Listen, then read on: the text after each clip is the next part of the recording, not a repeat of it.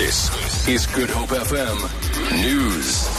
The Western Cape Community Safety Department has embarked on a safety outreach program at Bredasdorp in the Overberg. The town has made headlines for a spate of murders of young children recently. 5-year-old K.D. Williams and 14-year-old Elder Jafter were killed this year after the brutal murder of 17-year-old Anine Boyson 2 years ago.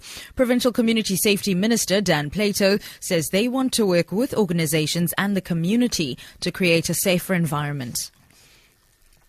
Chief Justice Mogoeng has again declined to comment on the matter of Sudanese President Omar al-Bashir, saying the courts are still dealing with it. Al-Bashir, who attended an African Union summit in Johannesburg last week, was allowed to leave the country on Monday despite a court order instructing him not to. Mogoeng interacted with members of the Durban Chamber of Business. South Africans have become almost as litigious as the Americans. I wouldn't be surprised if this matter ends up in the Constitutional Court. And we've got to share the responsibilities of disposing of cases. If I say anything now, I'll have to recuse myself and leave the burden to Justice Zondo and others. I would rather I sit and deal with that matter when it comes. The Reserve Bank says increases to the road accident fund and petrol price hikes have contributed significantly to changes in their inflation outlook this year. The bank inflation forecast for 2015 changed from 3.8% in January to 4.8% in March.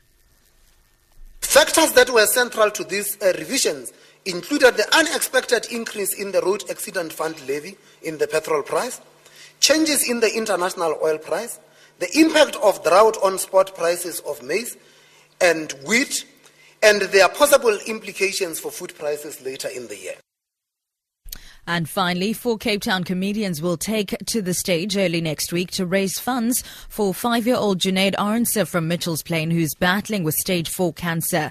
Funny men Mark Lottering, Stuart Taylor, Kurt Schoenrod and Nick Rabinowitz will perform on Monday night at the Cape Town Comedy Club at the waterfront in a drive called Stand Up for Junaid. Junaid was diagnosed with neuroblastoma last year, and his last hope is costly Topicanan treatment. Meanwhile, Cape Town trio Beatenberg will help raise funds for school bursaries with a performance tomorrow evening at Artscape in the city. For Good Hope FM News, I'm Sibs Matiela.